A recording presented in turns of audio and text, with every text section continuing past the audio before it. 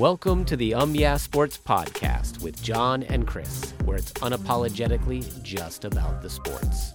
We're glad you joined us. Let's jump right in.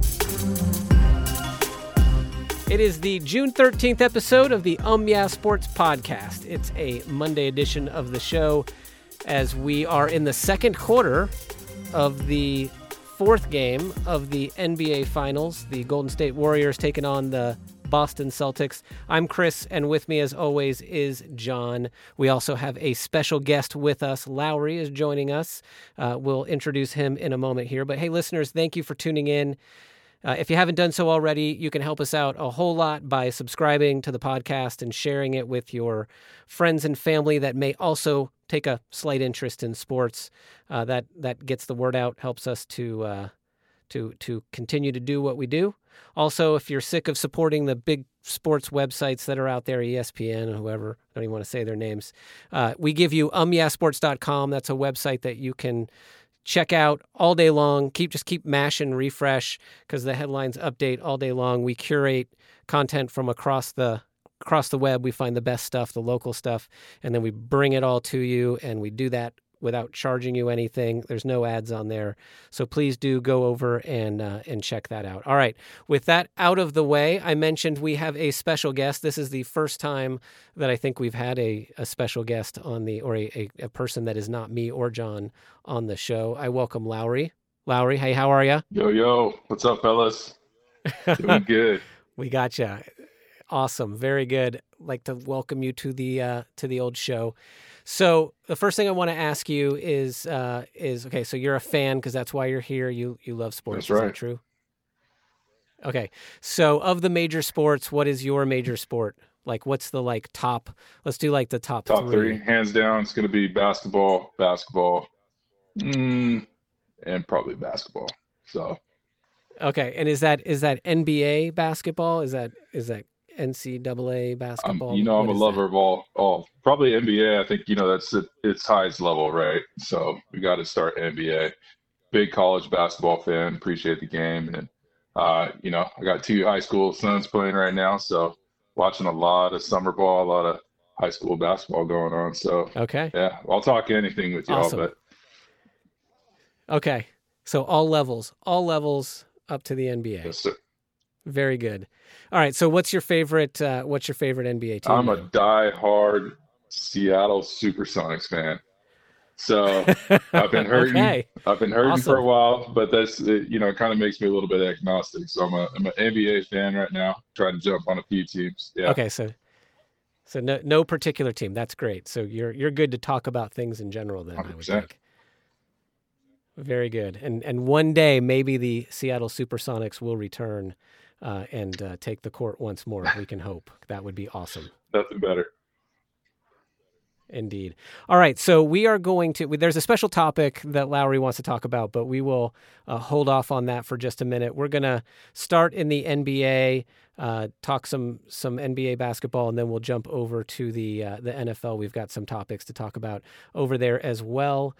So let's start with the fact that the Heat may be about to get Pat Beverley. What are you hearing about this?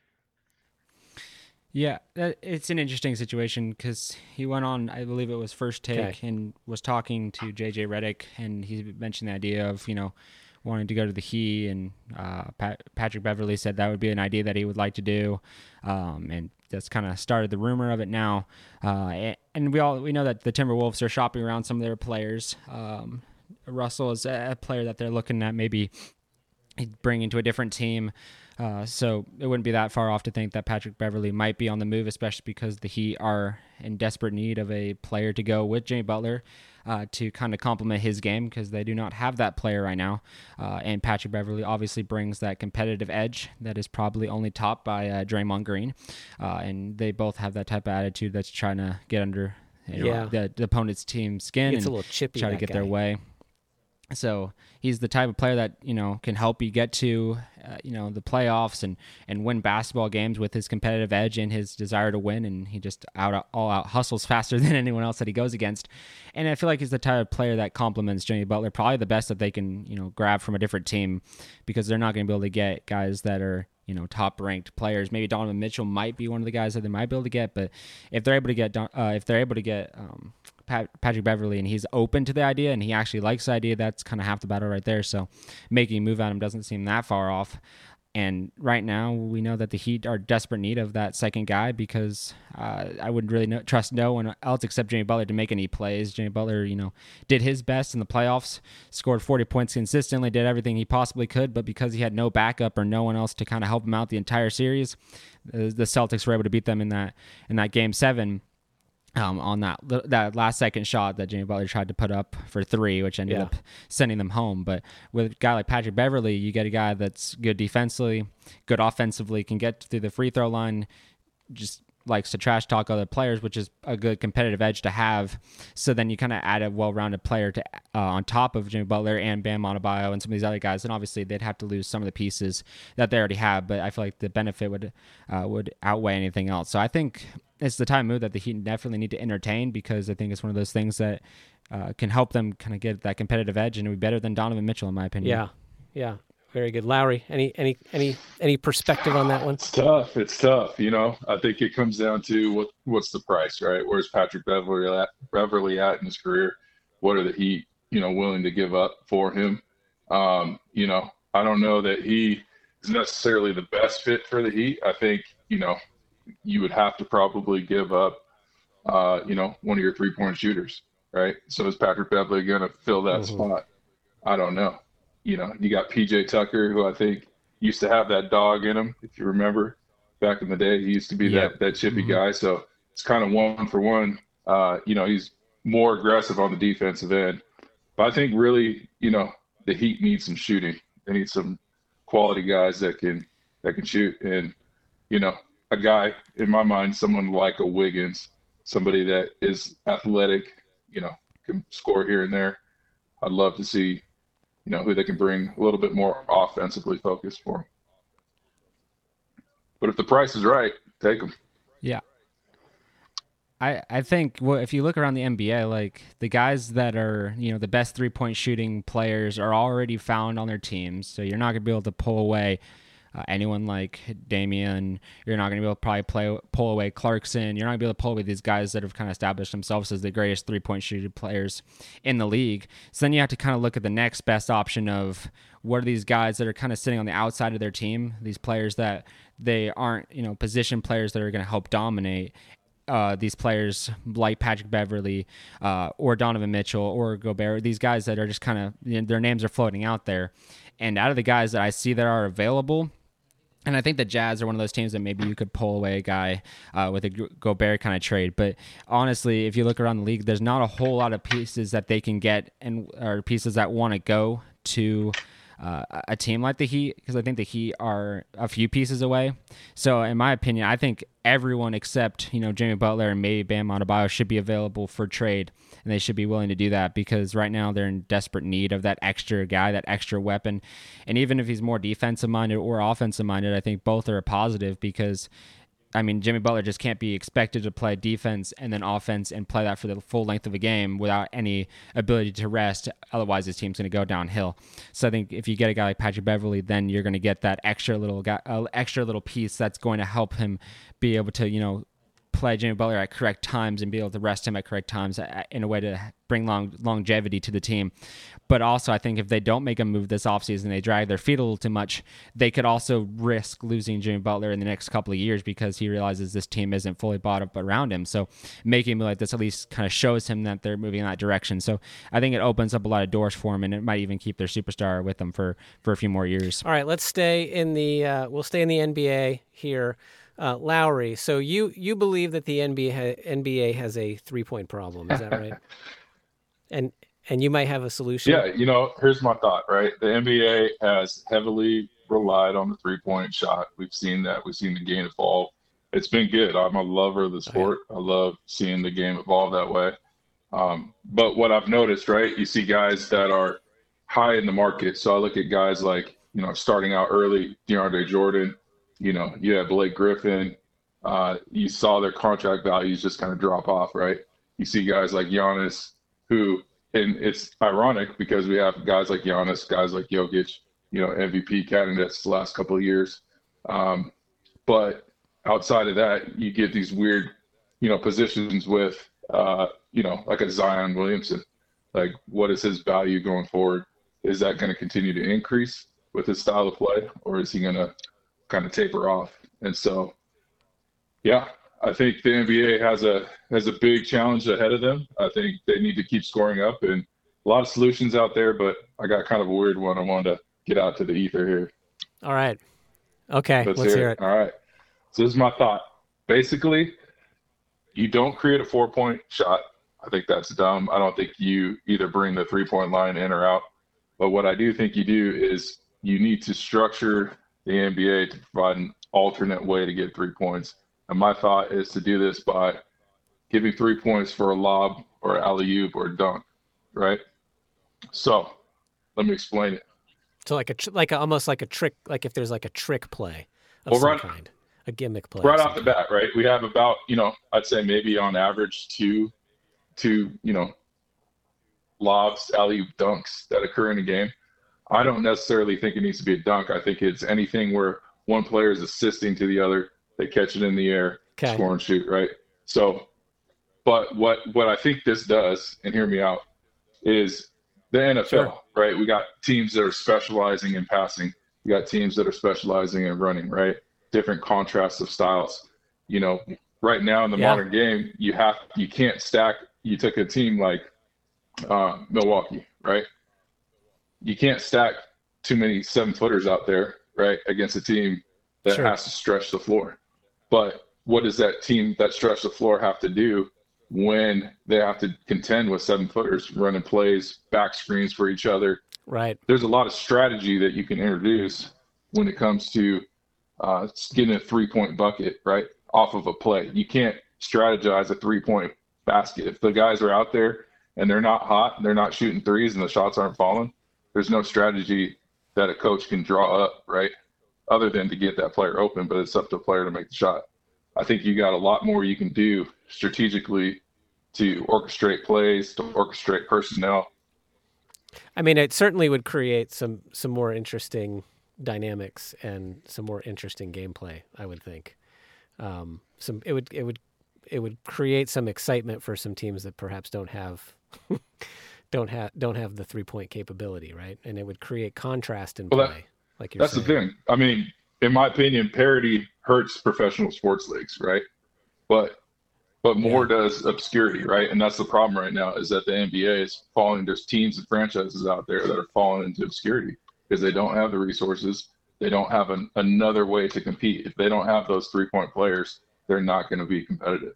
This is going to allow smaller market teams to say, hey, I'm going to shift the philosophy, much like, what D'Antoni was doing early with Phoenix and getting a whole different style of play that I would arguably say, led to the success of the Phoenix Suns and, Houston Rockets when they were kind of going through the transition of identity. How hard would it be to judge the play, right? Like the 3-point shot is pretty clear. Your feet are behind the line or they're not. Right. That's why I think you don't have to have it necessarily be a dunk, right? It'd be hard to judge what's a dunk, what's a not. But I think you can clearly see, does the pass up, did the player, when he caught the ball or received the ball, was his feet off the ground? And did he release the ball before his feet came down? So I think it's going to be fairly easy to recognize that. And are they going to have to review these things constantly, right? Again, just because of the fact that it's, it may not be as clear and obvious. Have you ever had a question when you saw a lob? No. I think if you do it this way, of the lobs or the alley-oops or whatever the case may be, that brings 3-point plays. I think the problem with it and why it probably will not be, or probably won't be, it might be something that they think about, but probably won't be implemented, is I think they'll look at the injury risk of something like that. That if you're doing that for 3-point plays and you realize that your team can either hit the 3-point bucket to win a game or they can do an alley-oop, will it lead to more of the stuff that we've been seeing, especially this offseason, of players going up to meet them at the rim and not purposely injuring them, but having a bad angle and coming down on a person's head or on a person's back and causing them to have a season-ending injury or an injury that can cause lead to ejections or flagrants or something like that can just kind of immediately change the scope of a game, because all the injuries that we've seen that have led to flagrants and the like have all come from either breakaway dunks or an alley-oop of that sort.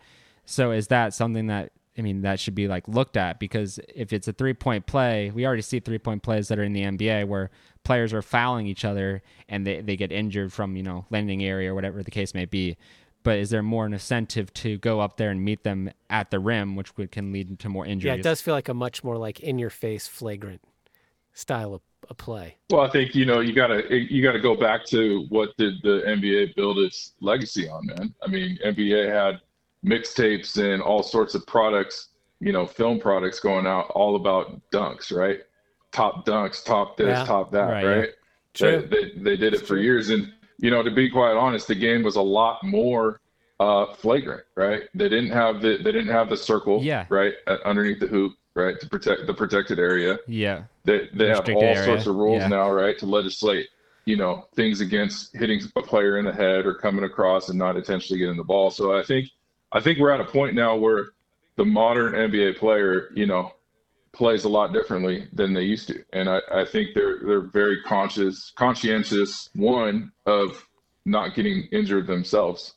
But then two, there's kind of this fraternity, right? You don't see guys going out and taking swings at each other. So, I don't know. I think, hey. I think it's worth looking at. Hopefully Adam Silver is a listener of the podcast. I think and he considers this, because I think the 3-point could be interesting. Play needs to be changed, just because like you mentioned, there's a lot of teams that are now having, we've talked about the Celtics versus Warriors series and how the Celtics cannot shoot the ball from deep consistently and well, while the Warriors have Curry who can shoot the ball consistently from 3. So then you get into a situation of it's really coming down for all these basketball games that we've seen for the final. It came down to who shot the 3-point play better. That was really what it came down to. So ultimately, it does need to be fixed and changed. But the question is, do they add, do they move the line or whatever? But I think it's interesting to add a way to get a 3-point play without having to shoot it from deep, because basketball, it's made for 7-footers or 6'7", 6'8" footer people or guys. So these people like Joel Embiid or Nikola Jokic or Giannis, they can dominate and they can do that.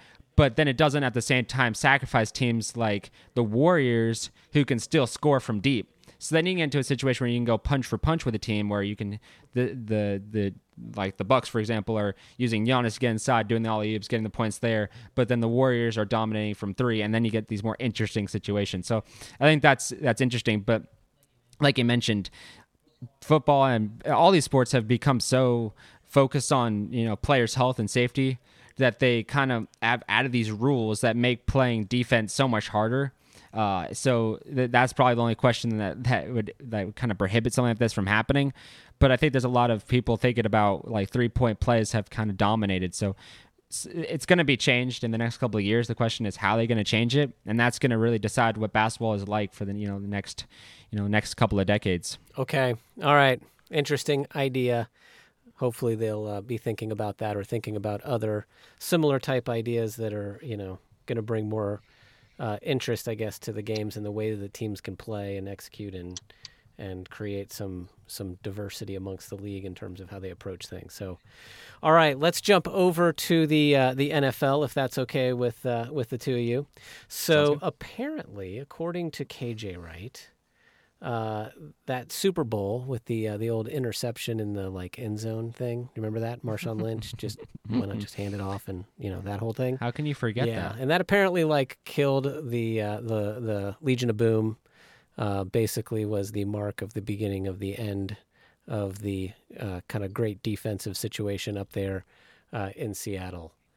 What do you think about this? Makes sense.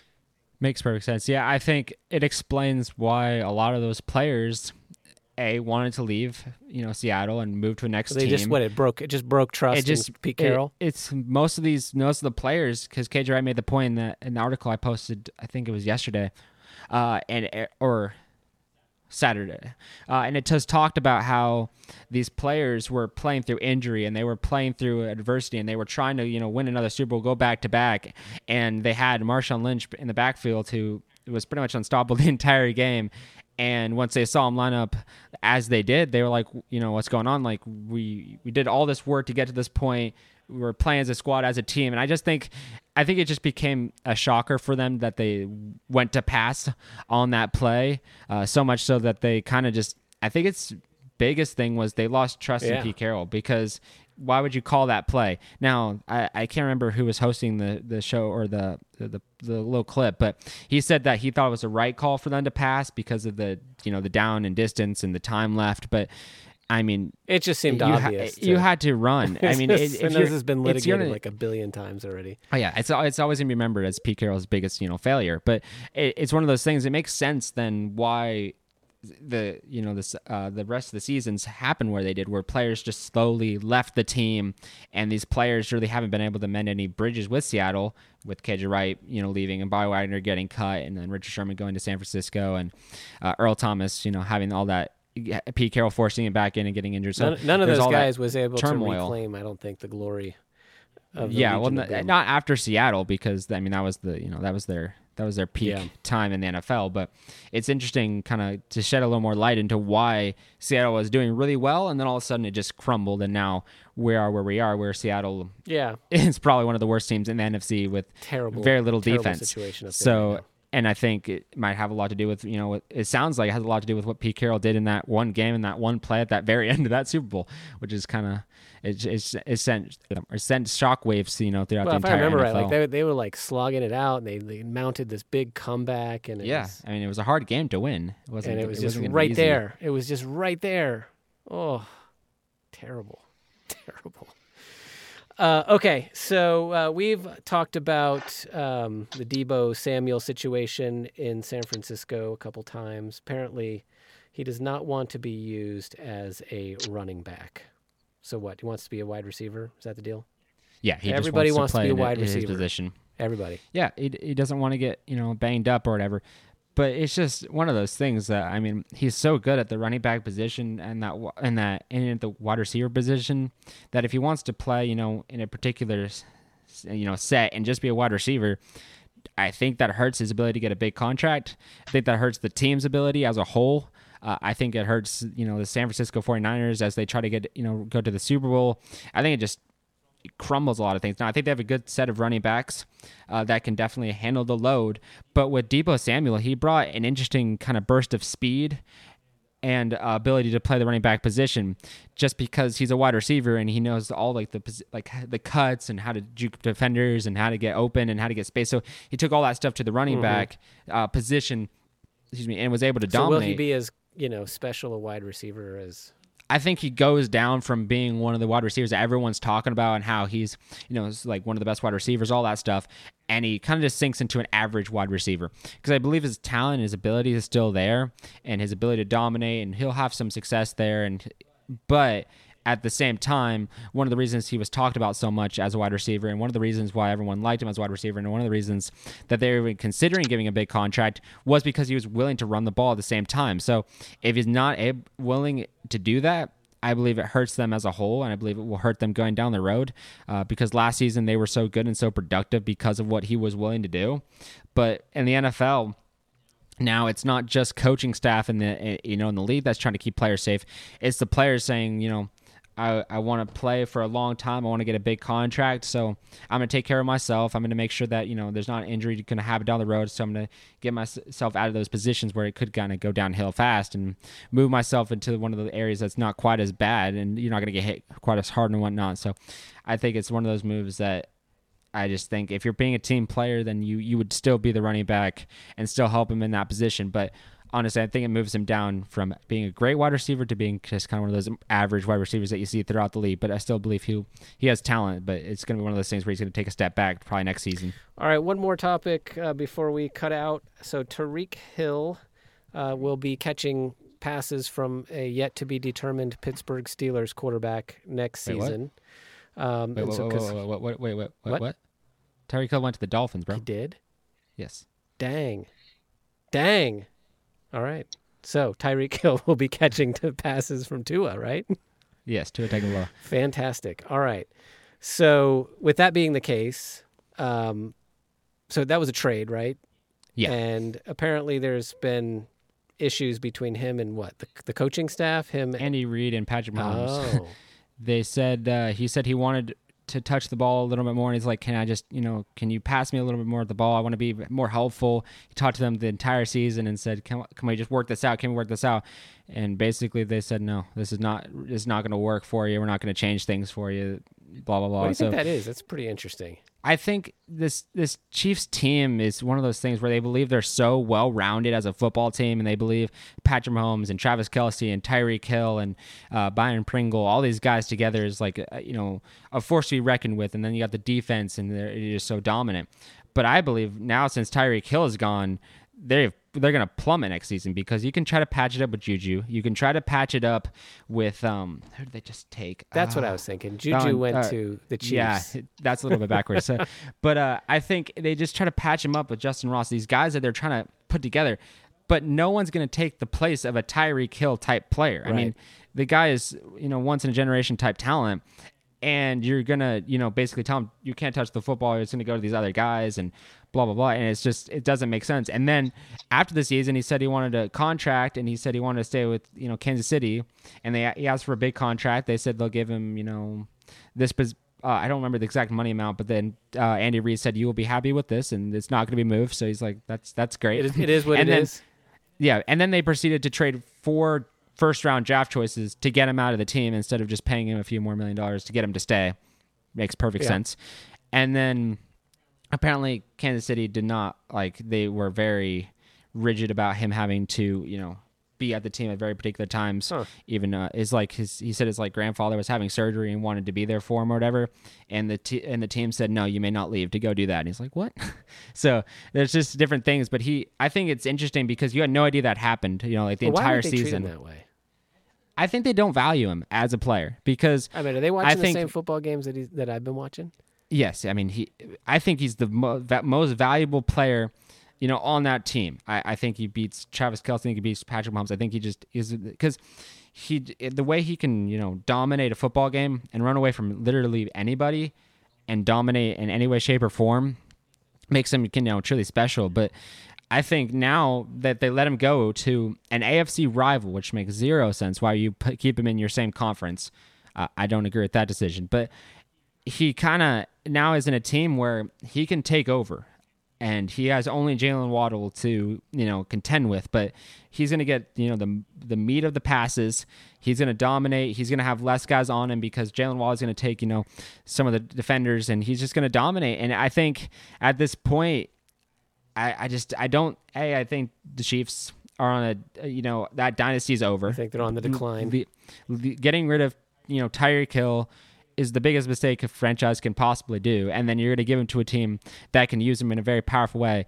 But I feel like the media's attention of Tyreek Hill has turned from Tyreek Hill's a great football player to, he's a terrible person for wanting to leave. And, he mentioned about Tua Tagovailoa having not the greatest arm strength compared to Patrick Mahomes, but great accuracy. And everyone's telling him that he's crazy for saying that Tua could have even close to accuracy of Patrick Mahomes. But I believe this year Patrick Mahomes is going to be seen in a different light because Tyreek Hill bailed Patrick Mahomes out so many times because it wasn't like Patrick Mahomes was the most accurate quarterback of all time, or he didn't even have to be because Tyreek Hill can make anyone miss and can catch the ball in any kind of space. So ultimately, it's kind of fascinating to hear that Kansas City seemed like, and maybe they did value him, but it seemed like they didn't value him at all. And they just kind of said, okay, you can go. And now they're going to have to, sit through all of that because now they're going to have to figure out the best way to, patch that hole. And I don't think they've added anyone in that can do that. All right. Well, we'll see. Oh, you got something to say? Yeah. Well, I think, for me, it comes down to what the NFL's about, right? It doesn't make sense to pay anybody but the quarterback. That's the only position with longevity, right? You see it over and over and over again. Well, they touch the ball every snap on offense, right? And so, the NFL versus the NFL skill position players are going to, forever have this debate until, it becomes some sort of different contract structure. Yep. But if I'm the Chiefs, just like Seattle, when, hey, we got to either please Russ or we got to, please other people. Or we got to have a terrible team. Welcome to the 2022-23 That's season. Right.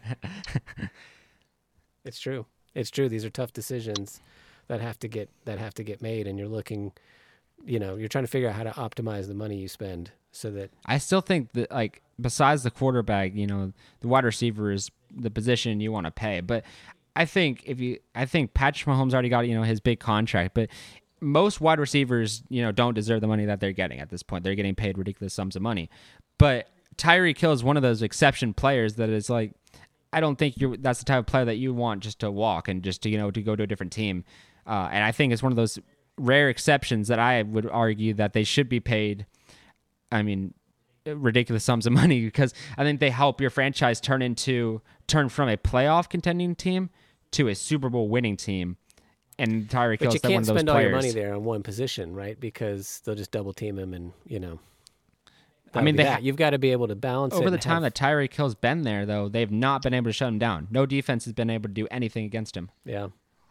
So it's one of those players that you will not find very often that is it him or can the do scheme? everything. Do you think? Oh, their scheme is not good. No, it's him. It's both.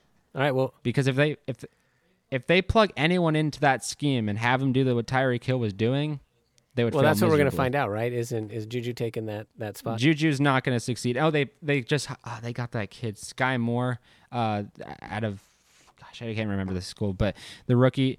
No matter who you put in there, they're not going to be able to run the same type of scheme. And I think Patrick Mahomes is going to look like a completely different quarterback next season. I could be wrong, but that's just my take on it. Well, we'll put this in the little log there so we can go back and take a look after the fact, see how you did on that prediction. We'll have not much longer to wait to find out. Only a few months out from some football being played by the NFL. I'm excited. Mm-hmm. Awesome. Cool. Lowry, thank you for jumping on the show with us and talking a little bit about the NBA and the 3-point problem and some ways to innovate the game. Appreciate you jumping on. We will certainly look to have you back on if you're willing to join us. Yeah, thanks for having me. Love what you guys are doing. Awesome. Very good. Listeners, thank you for listening. We appreciate you. Like I said, if you haven't subscribed, please do so. Jump over to umyeahsports.com. Check that out. We're on Twitter at umyeahsports as well. We'd love to hear from you. Thanks for listening. We'll catch you on, Wednesday? I'll catch you on Wednesday. See ya.